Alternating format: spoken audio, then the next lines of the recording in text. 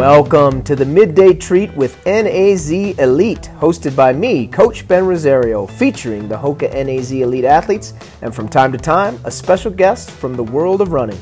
We talk training and racing, but we also just talk, and we go way deeper than just running. The Midday Treat is your chance to get to know us as people, so follow along and subscribe wherever you get your podcasts. And now, check out this episode of the Midday Treat with NAZ Elite.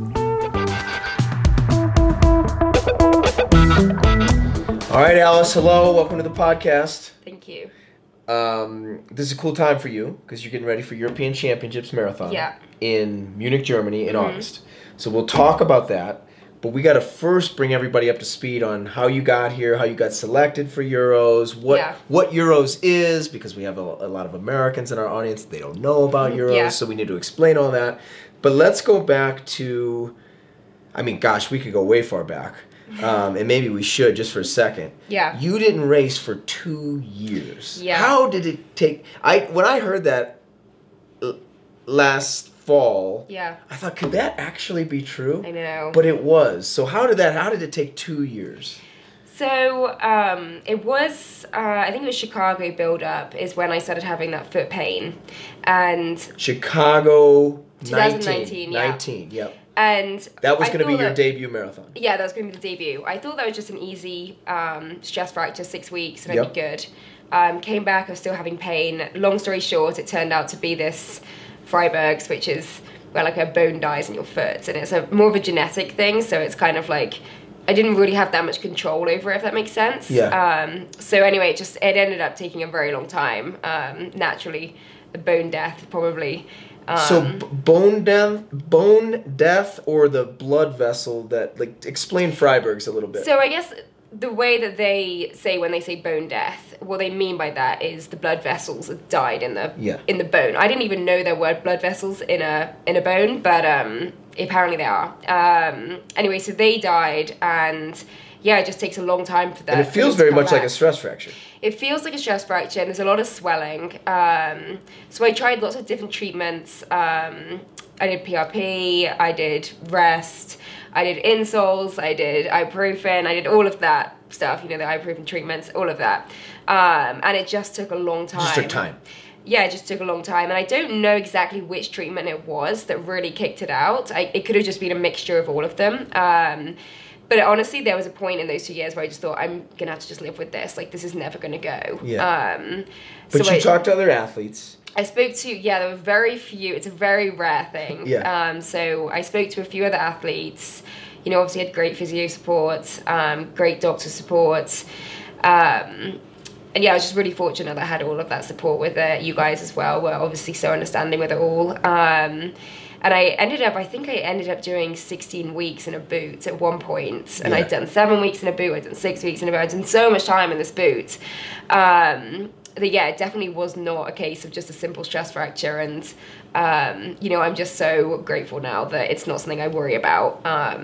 It does flare up from time to time, but I know how to kind of treat it now, and I know what works for it. And so it's something that I can, deal with. I've managed to go through a whole build-up now for the marathon, and it was fine during all of that. So I feel confident about going forward now with more marathons, if that makes sense. Yeah, and I stop you here just because I think, obviously, in the audience, majority of runners. Yeah. Different ability levels, but everybody's a runner, probably, listening. Most people. Yeah. And I think a couple of things you said are important when you're dealing with an injury.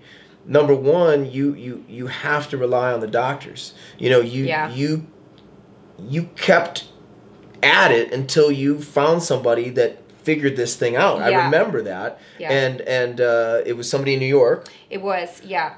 And I think that's one thing I really learned from that injury is it's so important to get a second opinion on everything. And I should have really remembered that from college. There was a time when I had an MRI and it came back and these doctors told me I needed surgery because I had a torn labrum. And I was, obviously in a panic. I was like, oh, that's massive surgery. Yeah. So we sent it to another doctor and he was like, no, this labral tear has been there since you were like 7 or 8. Yeah. This is not what's causing the problem. And so it's really at that point that I realized like how important it is to get those second opinions, and I'm glad that I did that with the foot injury, because ultimately I found a treatment that worked for me, and I think that it's so important for anyone who's dealing with an injury that's a bit of a like weird one. It definitely gets as many opinions on it as you can. Yep. And you don't want to overwhelm yourself, but it's your body, and you've got to figure these things out, and you have to get the expertise necessary to really diagnose it properly. Without the proper diagnosis, you can make a lot of mistakes. Definitely. If we had thought that was a stress fracture, and we had not figured out what it actually was, you would have started running too early. Yeah. And I mean, I don't blame anyone who initially diagnosed me with the stress fracture, because it really was presenting itself as a stress fracture. I was convinced, it's all the symptoms. And so I took the 6 weeks. I think I ended up taking 7 weeks for it just to be careful. And then I couldn't believe it when I came back. I thought, oh my gosh, have I refractured this? Yeah. And that was when I got another MRI, and they really looked into it, and they were like, this isn't actually a stress fracture. And then later on, the last doctor from New York, he told me that it probably initially was just this Freiberg's, and there never really was like a break in the bone as such. But it was a very random injury, very unfortunate, and there was nothing. I think that's the thing with that injury. There wasn't really anything that caused it, if that makes sense. It was just something that was almost like a ticking time bomb that was probably just going to happen at some point. Yeah.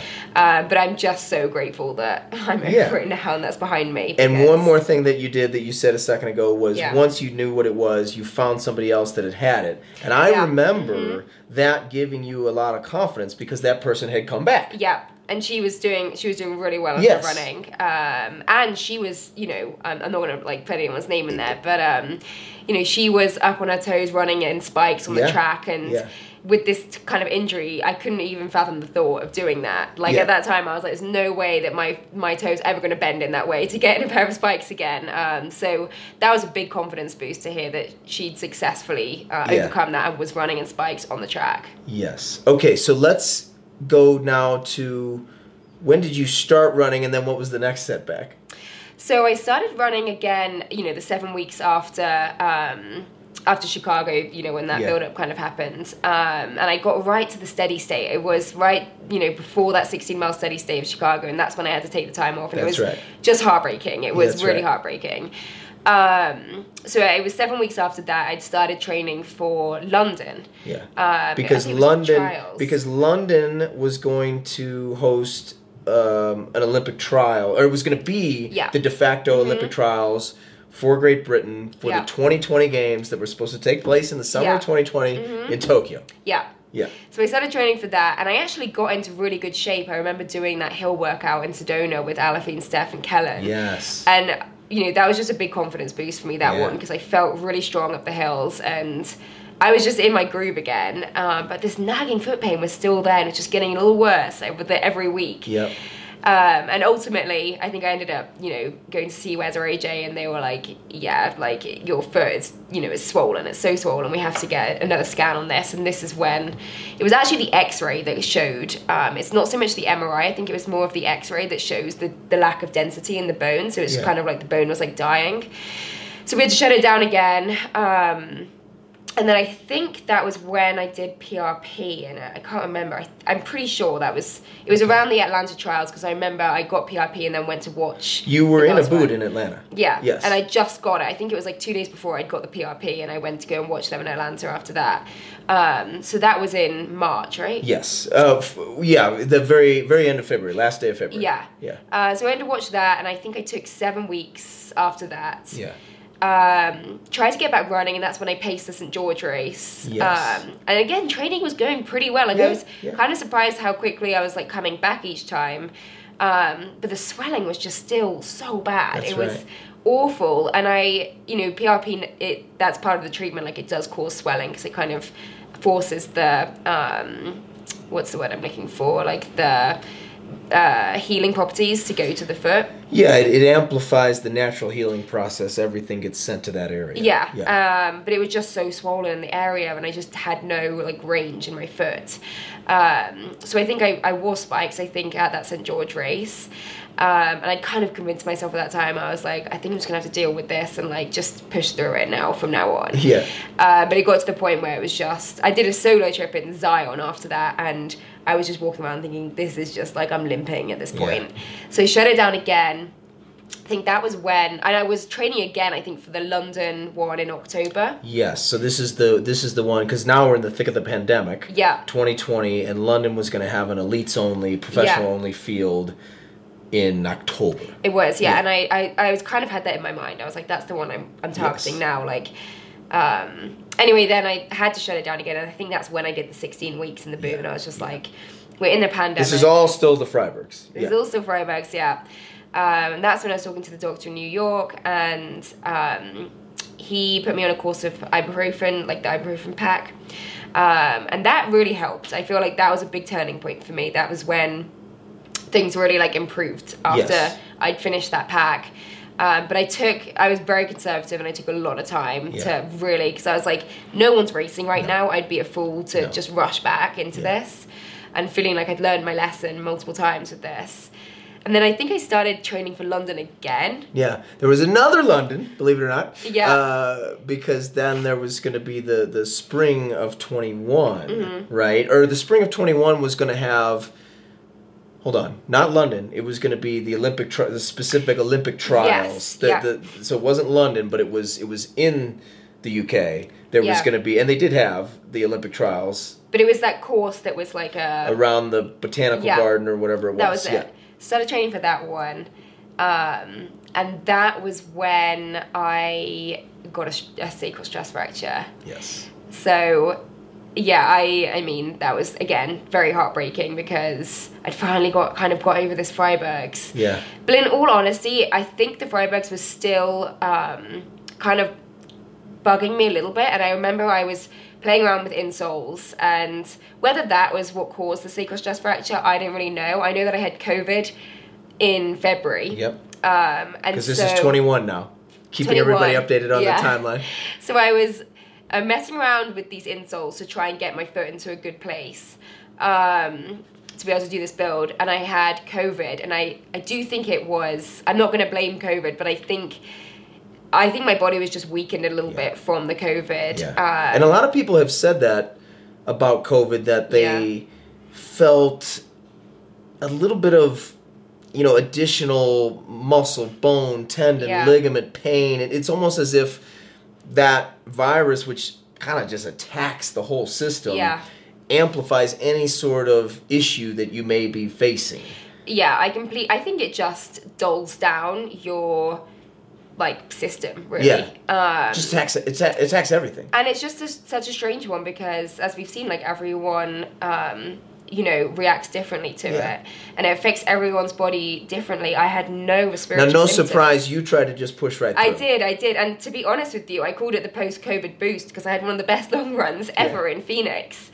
10 days after, or it was 2 weeks, I think it was, after getting diagnosed with it, after, testing positive with COVID. So I thought, this is nothing. Yeah. And that probably, in hindsight, I probably shouldn't have forced things as much as I did, and maybe been a little more honest with, how tired I was feeling. Yeah. But I was just so headstrong. I was like, my foot's finally feeling good. This COVID is not going to stop me. Well, and there was that hard date that you were getting ready for. Yeah, there was that hard date, and I think it was quite short build-up we had at that point. Yeah, because that race was going to be early spring. Yeah, and I think what was most heartbreaking about that one was I finally kind of started to feel good again, and I did that workout in Camp Verde, and it was, to be honest with you, that was the scariest injury I've ever had, because, and I've spoken to multiple people who have actually experienced the same, where that just happened like that in the workout. It wasn't like I had... You were looking great, having a very good workout. I didn't have any kind of symptoms, no back pain, nothing going into that. For that to just happen during that workout was really scary for me. But, a lot of lessons learned, and I think ultimately, that was a good thing for me, because it forced me to actually... my foot was still, there were nights where I was having an ice pack on my foot, because I was it's still kind of there. And so this kind of ended the foot pain because I went to Carlsbad in California for, I think it was like 6 weeks, I think it was. And I went and saw one of the best podiatrists in San Diego. Yeah. And he actually molded my foot to like a proper insole. Yeah. And he just told me, just wear these insoles for walking around. Like, don't run in them. Don't mess up with your normal running form. Just walk around in these insoles, and like this will relieve the pressure from just walking around. And that's ultimately what's got me to the point now where I don't feel it at all. And I think that's what got me kind of back to like the old Alice running that I kind of wanted. I've been so desperate to get back to for all those years. So you finally are able to train basically in the fall of 21. Yeah. But at this point, you've had such an on and off couple of years that, because as you were saying seconds ago, each time you were coming back pretty quick. Yeah. But this finally was like, okay, this is going to take a while because you're really not fit. Yeah, which is fine and expected. But the fall was super gradual, and I guess your first race back was in Greece. It was, yeah. So I think once I got that sacral stress fracture, I was like, this is a bad injury, and there's no point hammering the cross training. And I think I did that. All the other times I was so motivated with the cross training. I was on the bike for hours in a day. I was on the elliptical, I was swimming, I was doing everything. And I think sometimes my fitness was almost ahead of my body when I would come back into running at times. And that's maybe what caused my foot to be like, hang on, like you're aerobically, you might be able to do this, but like we're not ready for this yet. The muscles and tendons and ligaments aren't ready because they've been resting and they're not ready. Is that something now in retrospect that you'll change moving forward, or you would advise people to do something differently? Yeah, I think it really depends on the injury. I think if you're out for 6 weeks, I think go ahead with the cross training and just like hammer it, try and keep as much fitness as you can. Because I think that's maybe like long enough for your body to be like, oh, hang on, we remember what we were doing before we like got injured.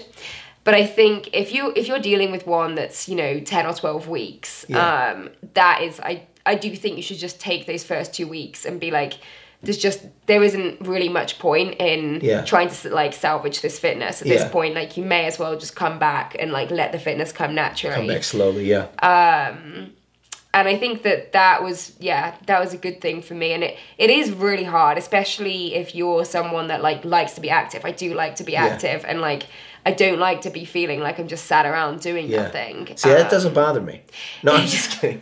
I think it's a good time though, for sure, to explore like what your other passions and hobbies are. Like I found painting, and like I found multiple things that I enjoy outside of running, and so I hate to say like everything happens to a reason, but maybe there was a reason for that to happen, because I think sometimes you get such tunnel vision when training's going well, you just get so obsessed with the running, I know I do at least, that it's actually a very unhealthy mindset to have, because if, for example, you get an injury, then it just can all come crashing down, like mentally and physically. No balance. It's just, there's no balance, and you just feel like the rug has been ripped underneath you, Yeah. When I think in retrospect we did something right here. When you came back, we didn't put any big races on the schedule. Yeah, I think that helped you mentally. The first race in Greece was a great race. They did a great job. Wonderful people over there. Yeah. They loved you. Yeah. But it wasn't the New York City half. It wasn't a big world. Famous race. For sure. And I think that maybe helped mentally. And it was kind of a tough course, so time didn't matter either. Yeah. So you really had no, there was nothing tangible about it, right? It was very, very fun. I remember I was in a hotel the couple of days before, and I was just so excited. Yeah. I was so excited. The atmosphere was amazing. They did such a good job of just getting basically the whole country. It was the Athens Half Marathon. Yeah, and it was their national championships as well, so I think it was combined. Yeah. Everyone was so excited. The city, you could just feel the excitement in the city, everything. There's signs for everywhere, and it was just a really, really cool experience, and it was a big confidence boost, and that was what I needed at that time. I didn't need the time, and I didn't need, a fast course. I just needed to win a race, and I was so fortunate that I could do that at that race. But honestly, it was probably one of the toughest races I've ever done, because I think, my fitness wasn't quite there, and it was hot and hilly, and yeah, just like those hills just sucked the life out of me. Yeah. Like it was just, there was one that went on for about a mile and it was just straight up here. It wasn't like a nice gradual incline. It was just I do remember the elevation profile not seeming as bad as then. Yeah. I mistakenly looked at the elevation profile before I entered it and I thought, I think it was... Looks like it's rolling. Well, I read it in feet. That was the problem. I read it as 750 feet of elevation gain, and it was 750 meters. Meters, okay. Which is just obviously a massive difference. So honestly, if I'd actually like taken my time to look at that, I don't think I would have signed up for it at all. Yeah. But yeah, so I definitely went in. I didn't know the course. I kind of looked at the map, but I hadn't thought like, oh, there's going to be a big hill. I just thought the elevation is going to be a non-issue. And then when I got into it, I just could not believe. I was just like, surely not. Like, surely we're not running up that. So, yeah, it was an experience, but it was super fun. And the Greeks, like, they really put on a great marathon, a half marathon rather. Because at that time, we were thinking that you would run the Valencia Marathon early December. This is early December 21. Mm-hmm. So you did that. We set up the 1 hour run British record attempt down in Phoenix in October. Yeah. Which would have been your second race. Yeah. Even though that was just a one woman affair. But nonetheless, you were racing. Then we're getting really close to Valencia. Yeah. Then you had something really weird happen. So strange. I just can't even believe it. It's embarrassing. But bought this tea, Egyptian licorice tea, which actually should really come with a warning. So yeah, I started drinking this tea, and I remember I think I'd got I remember what happened now. So I was drinking this tea, wasn't really thinking much, but I remember every day I was kind of waking up and I was feeling kind of swollen, and I just like couldn't, like, just bloated and swollen. I was thinking, this is weird. Like, everyone says the body does weird things in a taper, because it was at the taper point. You're within 2 weeks now. Yeah, and I, have my flight and everything, and I took my pre-COVID test. I think it was 2 days out from the flight, because you have to do that at that point. And I could not believe it. I tested positive. And I tested negative on the rapid ones that I'd done. And then I remember I wasn't even going to get a PCR one because I wasn't sure if I needed it. But I was like, I'm just going to cover all bases. I don't want to get to customs and then be like, you had to get a PCR, and I didn't get it. Yeah. So I was feeling confident going into the PCR, but I was still feeling like swollen and bloated. I was just like, this doesn't really make sense. I had one workout that did not go to plan, that one on Lake Mary, and I just felt so off, and I was like, oh, is this just like nervous energy? Like, I really couldn't work out what was going on. So anyway, then I got the PCR done and it came back as positive. I just could not believe that. I was like, there's no way I've got COVID. Like, this is insane. So I was, okay, I'm going to drink more of this tea to try to flush this out as quickly as I possibly can. Maybe I can make Valencia if I fly out later. So I ended up drinking more of this tea, and I ended up getting more and more swollen and bloated. I think I sent Jen a photo. I've seen it. It was so bad. I mean, I've shown it to people and they say it doesn't even look like me. We're not going to put that on the, on the podcast. But anyway, so I just could not work out what was going on. I took 7 more COVID tests after that. I think it was 3 PCRs and 4 rapids, and they all came back negative. Yeah. So I just had this one test. Yeah, you definitely didn't have COVID. But at this point, I was like, I can't fly out because my body is so swollen, and I was having the worst stomach issues, and just every morning I was waking up just more and more swollen, and every evening I was drinking more and more tea to try and like flush out whatever was going on inside of me. And I think I was texting Jen. I was like, I just don't understand what's going on. And Jen was like, it kind of looks like an allergic reaction. And I was thinking, I'm not really allergic to anything. And then we were trying to like backtrack, what I kind of changed in the last couple of weeks. And I was like, well, I started drinking this Egyptian licorice tea. And the only reason I was honestly drinking this tea was, initially it said it was like warm and sweet or something. And I remember it is, if you ever tried licorice tea, it's so sweet. Okay. And you just think, wow, like this is amazing. Like it does taste really, really good. But anyway, then we found out that this tea was what was causing And it was the licorice root. Yeah, so licorice root, it wasn't that I was allergic to it. It's just that actually licorice is poisonous. So I was poisoning myself. Yes. If you drink too much licorice or consume too much like pure licorice, this isn't just like licorice like Twizzlers or something. Yeah. This is like the actual herb itself. Yeah. It is poisonous to your body because it builds up. I think it's like this thing called glyceric acid. I think it is. I read all about it at the time, and what it does is it strips your body of all potassium.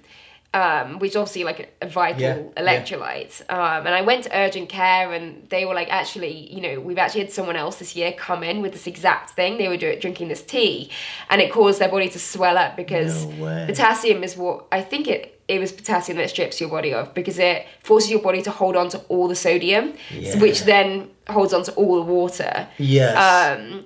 So it was insane. I've never ever experienced anything like that. And I'm just so glad I figured out what it was because who knows, I could have been to this day just like a balloon drinking more and more of this tea, not knowing what was going on. But anyway, that was unfortunately... So we couldn't do it. I mean, we had no choice. And that was insane. I just couldn't... I honestly, at that point, I thought I am cursed when it comes to the marathon. Like, this isn't just some bad luck. Like, this is something... Someone's trying to tell me something up there. Like... It was rough. It was rough. But I remember, rough. I mean, as a coach, thinking, okay, the one saving grace for us is there were a few things that I still wanted to work on that we really didn't have time to work on before Valencia. Yeah. But before Valencia, we had gotten to the point where I was very confident that you were ready for a marathon. Yeah. And strong enough to handle the distance, strong enough to handle the pace we were looking to do, all that good stuff. We just hadn't really hit a couple of zones that we just didn't have time for. Yeah. And so as we got ready we made the decision then to do Houston because I don't know whether a choice we had, really. Yeah.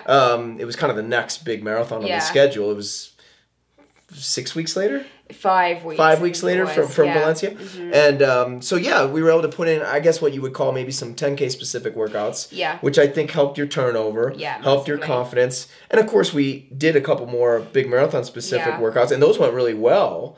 And so it all kind of worked out physically. It did. I have to say that... especially the first 2 weeks after Valencia, it was mentally very difficult. And I like to pride myself on like the mental strength aspect of things, but the thought of going through like another block, like a mini block, was just hard in itself. But also, you know, I was going to go back from Valencia to the UK to be with my family for Christmas. They were all so excited. Yeah. So I had to break the news to my family, who were really upset about it as well. And I was distraught about it. And I just...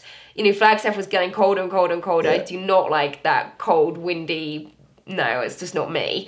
So the thought of having to, like, do, you know, all of these marathon workouts, these 20-mile long runs, these 24-mile with a push, again, another steady state, which I literally said to you after we did that one before Valencia. I said, I don't want to do that again for a very long time. And the thought that I had to actually mentally come round to...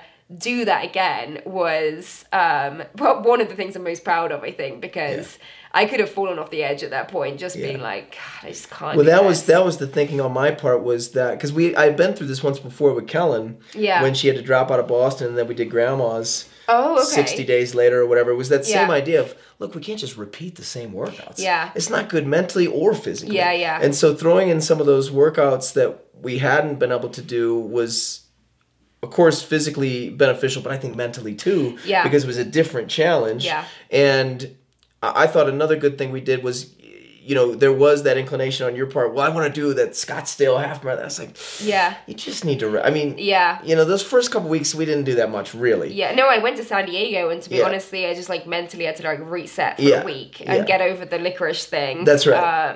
And I think that was good. That was just so, if I hadn't have done that, I think it would have just been so hard for me to have just rallied for that. Yeah. These last 5 weeks. But in my mind, I just broke it up. I was like, all right, I've just got basically 2 weeks and then a taper, I think it was. That's how I was kind of like seeing it. Yeah. So yeah, it was tough, especially like the Christmas time. I was so fortunate that Julia was in town and we went to Phoenix and just made the best of it. Like we were both here, both training for Houston, and it was just really nice to have someone to train with during that time. Like especially on Christmas Day as well. Like, you know, that was special. That's good. That's good. So the race goes off.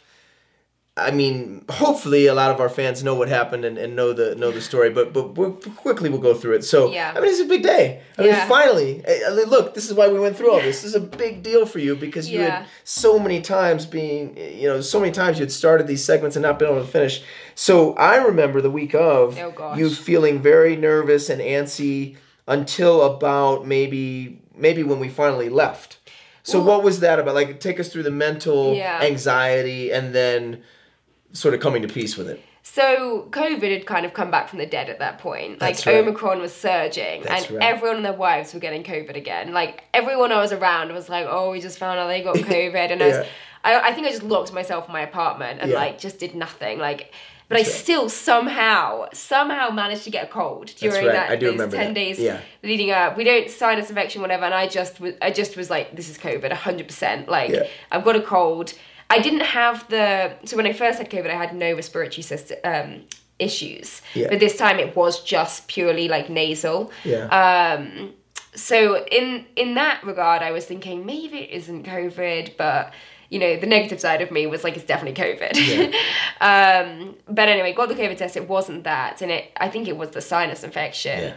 And you definitely kept me very calm during that period because I remember just panicking, thinking, this is just another sign from God that I'm not supposed to do a marathon. Yeah. But I got over that pretty quickly, but then I was left with this flipping lingering ear infection that was throwing off my balance, honestly. I was starting these runs and I was veering to the side. Yeah. I was just thinking, I just wanted everything to be perfect because I was like, it's finally here. I just want everything to go smoothly. Yeah. And then we were looking at the weather for Houston and it was...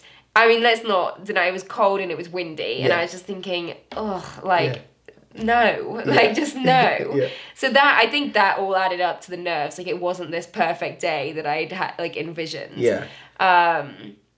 Anyway, I just remember getting there and I honestly, it was just refreshing the weather every second. I was like, maybe the wind's just suddenly going to die. But it just kind of kept adding up a little bit more.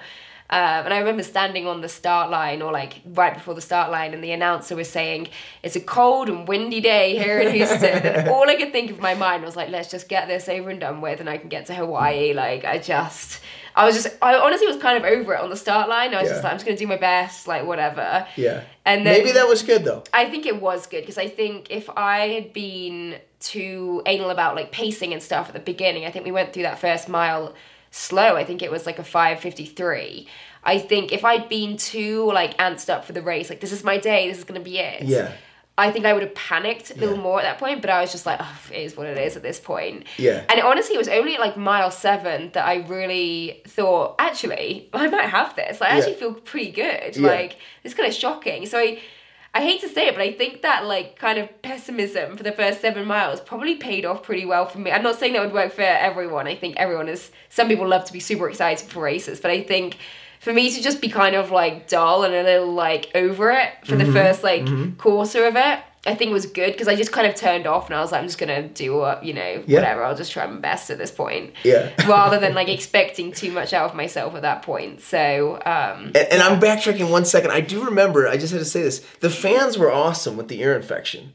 Because we put that on the Facebook fan page, on the NAZ Elite Facebook fan page. Hey, does anybody have basically a homeopathic or kind of old wives' tale kind of remedy for an ear infection because you didn't want to take any antibiotics. Yeah. And so we got some good suggestions. Yeah, and a lot of the ear like remedies that are prescribed are like the Sudafed ones, which you can't take in Yes, that's right. So that's right. I was really at a loss, and we got some really good suggestions. That garlic oil, that was a really helpful one for me. I mean, I feel like I maybe overdid that. I was just like pouring it in at the end. But yeah, no, everyone was great and like really supportive with that. So I definitely have to thank whoever it was that suggested that out there. So that was good. So now you're in mile 7. You're starting to pick up the momentum. Yeah. The Houston course is very flat. We had talked about being excited about getting to 18. Yeah. Because that's when you were going to turn back the other direction and actually hopefully have a bit of a helping wind. Yeah. After a long period of a bit of a hurting wind. Although, to be fair, it was not as bad. I didn't feel like as maybe the predictions. I think start line Alice was like, I'm just going to get blasted by this wind for like 9 miles. But I was so fortunate that Ray, honestly, he did such a good job. This is Ray Langlis, our wonderful intern. The legend Ray. Yeah. he really did such a good job of helping to block the wind. And I just had a great crew. Like there was a group. There was a good group of us, and we were all running at, I felt like, the right pace for us. Yeah. And then, I mean, we were supposed to hit the wind, I think it was from 9 to like 18, I think it was. And I think that it was a really good way to like break it down, because for these first kind of, you know, I got to mile 7 and I was kind of thinking, actually, like, kind of want to crank the pace down a little bit. Yeah. Like, I'm kind of feeling good. I remember saying to Ray, I was like, yeah, let's like pick it up a bit. And I think Ray was like, oh, hang on, we're not even halfway. That's not what I was told. Yeah, not what I was told. So he actually did a really good job of kind of picking up by like a little bit and then like kind of not, you know, keeping it chill.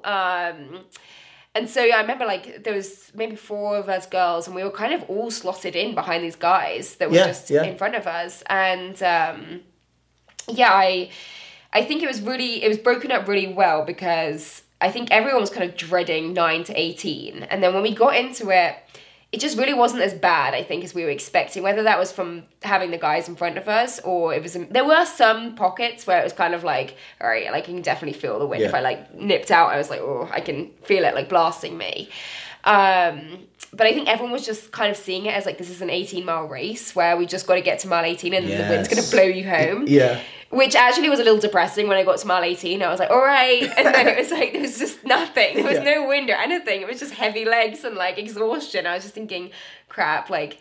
And I think I also slightly had it in my mind, like before the marathon, everyone was like, oh, the marathon, it's, you know, it's a 20 mile and then it's a 6-mile race. Like when you get to mile 20, that's when it really kicks in, and like, they weren't wrong. I don't know whether it was slightly like I was expecting that, if that makes sense. Like I had it in my mind that when you get to mile 20, that's when it gets tough. Yeah. But I remember getting to mile 20 and thinking like, crap, like I'm going to be lucky to finish this. Like, oh, this is, you know, these last 6 miles are going to hurt. And that was also when, you know, Ray was done at that point. Yeah. The pack had broken up at that point. They'd gone at Maggie like Montoya, one of the other women in your group, because a couple of the other women had fallen off, but Maggie had actually gone ahead. Yeah. So you were kind of solo. And I remember you saying to me, I think it was in mile 18, you're like, you're in 5th. And I was thinking, whoa, like, all right, I'm in 5th. Like, that's be nice to be top 5. Like, all right, I'll take that. And then Maggie went off, and I just thought, it was suicide mode for me. If I went off at that, like, I just wouldn't make it to the finish line. I'm, like, lucky where I am right now, you know? So I just held strong at that. And honestly, I was just feeling worse and worse with every mile. And it was tough because so many of the supporters were screaming at me, like, you can catch her. And I was thinking in my mind, are you saying that to the girl that's behind me as well? But also I was like, no, I'm good. Like, you know, Maggie can do a thing. Like, I'm really pumped with where I am right now. And like, I can't go any faster. And if I even tried, like, I just don't know what would happen. And then I think I got to mile 23 and foam was coming out of my mouth at that point. I was just thinking, where is that finish line? This is like insane. I've never gone to this point before, and I was still going to run another 5K. Like, it's just nuts. But the crowd was massive at that point. You know, there were so many people lining the streets. And I remember seeing you on the bike as well, and you were screaming at me like, come on, you can break 2:29 if you really put your foot on it, and like you can get you can get 3rd. Yeah. And no, you can get 4th. I can't remember what you were saying. You kept moving up because you passed an athlete that was falling off. Yeah. Then you passed another athlete that was falling off, and all of a sudden you were in 3rd, which I think surprised you maybe. Yeah, I think you said to me you can get 3rd, and I think at that point I thought in my mind, because I was so delirious at that point, I think you mean 4th, Ben. Yeah.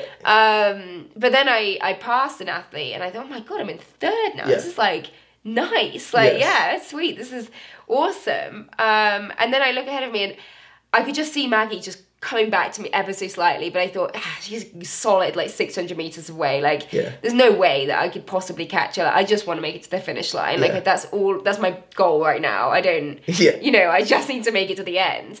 And I really didn't, you know, obviously you are always trying to like catch the person in front, but I was just in such a desperate position at that point. I was in a whole world of pain, foam pouring out my mouth, and I was just thinking, I just need to get to the finish line. Like, none of this, let's try and chase whoever. Like, I just need to get to the line. But then, Maggie was just kind of coming back to me just a little bit more every step I was taking. And it was really only in the last, honestly, it was the last like 150 meters that I thought, crap, like she is right there. Like I actually can get 2nd here. Yeah. And that was when I just was like, Jesus, take the wheel. Like, we're just going to get to the line. Like, yeah, it was insane. Yeah. And you get 2nd right at the line. Yeah. 2:29.08. Yeah. Mm-hmm. Great first marathon huge. I mean, everything that we could have wanted on the day. Great feeling. And then we have to figure out what's next. Yeah. And so, of course, 2:29:30 had been floating out there as a time we needed to hit because that was the World Championship standard.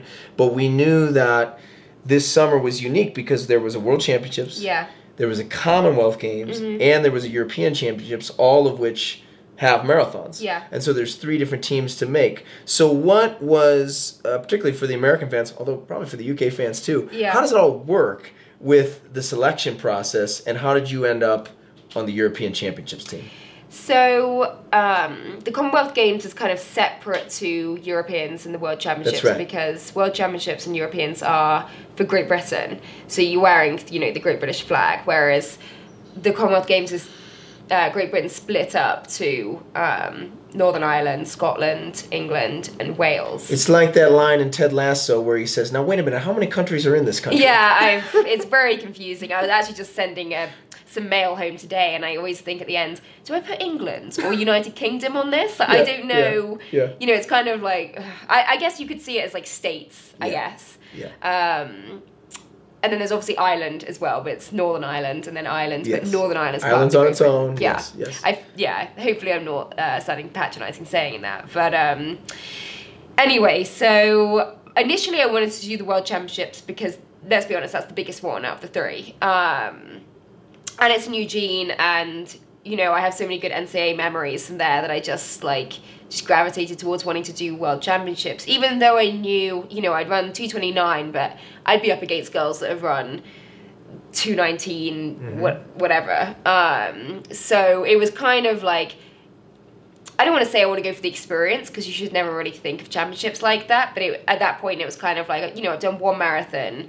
I can't go into these World Championships thinking I want to get top 3. Like, obviously you want to get top 3, but you can't really expect that. It would just be very unrealistic to think that. But I wanted to go for the experience. And I think I was second at that point. At one point you were in the top 3. Yeah. By time. By descending order list. Yeah. And that's how they were picking the marathon team, was from time. Or I think actually Charlotte Purdue had got it from London, maybe. I'm not really sure, actually. I hadn't really followed, because to be honest, I really didn't think that I would have any shot of going to the World Championships. Anyway, I got because the World Championship time was 2:29:30, and the Commonwealth time I think was 2:34, or maybe 2:36. It was a lot slower, yeah. It was a lot slower, and then the European time I think was 2:32. So I was delighted to get, kind of all 3 of them. So once Seville Marathon happened, and I think 2 girls ran faster than me, and they got the slots. And I'm definitely not going to be a bitter Betty about that and be like, I should go. They ran faster than me, they're going. That's how it works. And I respect that. But then I was in this position of Commonwealth Games or the Europeans, and Europeans is, you're running for Great Britain, which is kind of a bigger deal than running for England. But then the Commonwealth Games, it's like that only happens every 4 years. Yes. And it was in England. And it was in England, which would have meant a lot to my family. Even when I was there last year, they were kind of already gearing up, like Birmingham Commonwealth Games. Anyway, I met with one of the selectors actually in Flagstaff. He was out here for a couple of days to visit some athletes, and he told me they're only picking 1 person for the Commonwealth Games for Team England. And they were doing trials in Manchester a couple of weeks later. And one of the girls ran 4 seconds faster than me at that trials. I was thinking, oh my goodness. She actually ended up taking the European spot because she wanted to run for Great Britain and didn't want to. She felt like that was a bigger deal. I actually can't really speak for her, but she ended up choosing the European spot. So I think they gave it to the next one. From that race. Okay. And then I was selected for Europeans, and they said they're going to pick the rest of the Commonwealth team if they have any extra spots. I think today actually is a June. Oh, maybe it's like next week. But anyway, now I've kind of just decided Europeans is the one. We've kind of got some travel plans in place for that, and that was just at a better time for me as well in the middle of August. And I think it's going to be a flat course, and I don't think Birmingham is, and I think I work better with the flat ones right now, or I'm more excited to run a flat course than I am about running a hilly one. So it all kind of worked out in the end, yes. And hopefully next time I can go to the World Championships or the Olympics. Yes.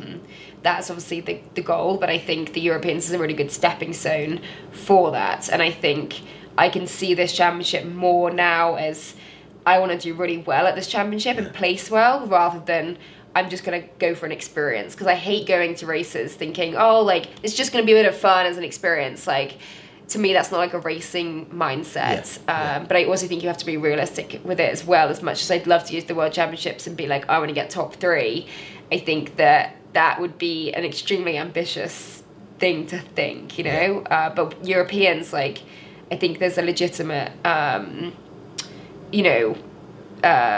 legitimate hope that I could get in those, sure, in that medal position. And tell everybody where you're at right now in training. So we're a couple months out from the race. You've begun to dip into a little bit longer work, but we're kind of starting off with some shorter stuff, tempos, fartleks. Everything's going well. Yeah, I think these midweek workouts are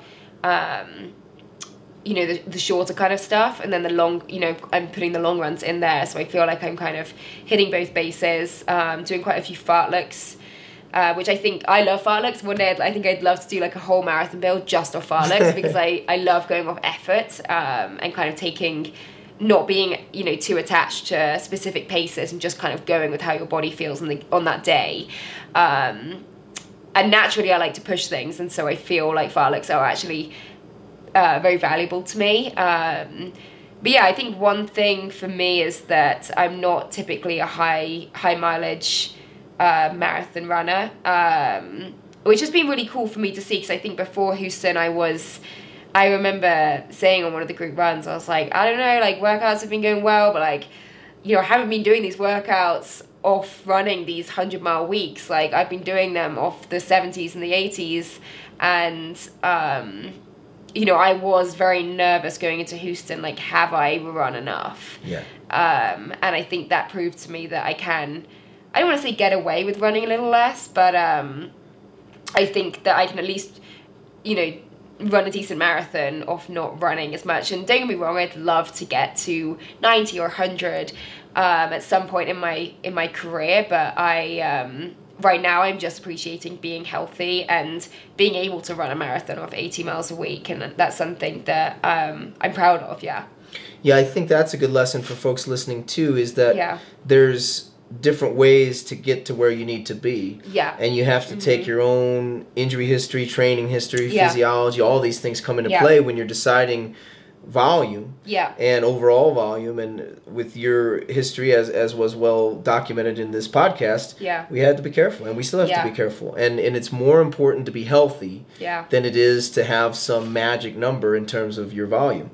And certainly we've seen that it's the key sessions that really prepare you for the marathon. And the way you were describing, this is another good thing for the listeners. Yeah. The way you were describing the last few miles of the marathon, that's how it should feel. Yeah. It should be hard, but the crazy thing is, it was getting harder and harder, but you were still hitting the exact same miles. Which is crazy to me. I really don't understand how that even happened. But no, I definitely think it's important for people to realize that you don't have to be running. I mean, some people maybe do, but you don't have to run these crazy 130-mile weeks to run a marathon. You can run a good marathon off 70 to 80 miles a week if that's how your body works. And I do think it's just more important to get to that start line healthy. Well, it's the saying, I'd rather be 99% trained than 101% trained.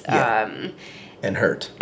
So, I'm very grateful that my body could pull that out of the bag. And, I think I've realized in myself as well that I'm not typically a high mileage runner. And that's just where my body's at. And that's something that I respect and appreciate. So.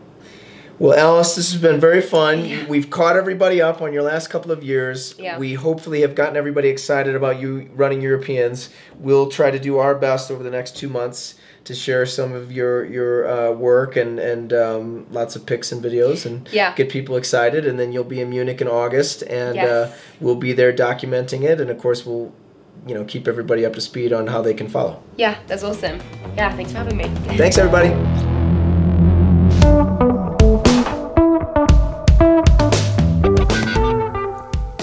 listening to the Midday Treat with NAZ Elite. I'm Addison Rosario, Coach Ben's daughter. If you're watching on YouTube, hit the like button and subscribe to our channel. If you're listening on Apple Podcasts, please leave us a review.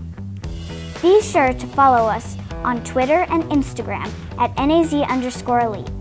Subscribe to our weekly newsletter on NAZelite.com and stay tuned for the next episode of the Midday Treat with NAZ Elite.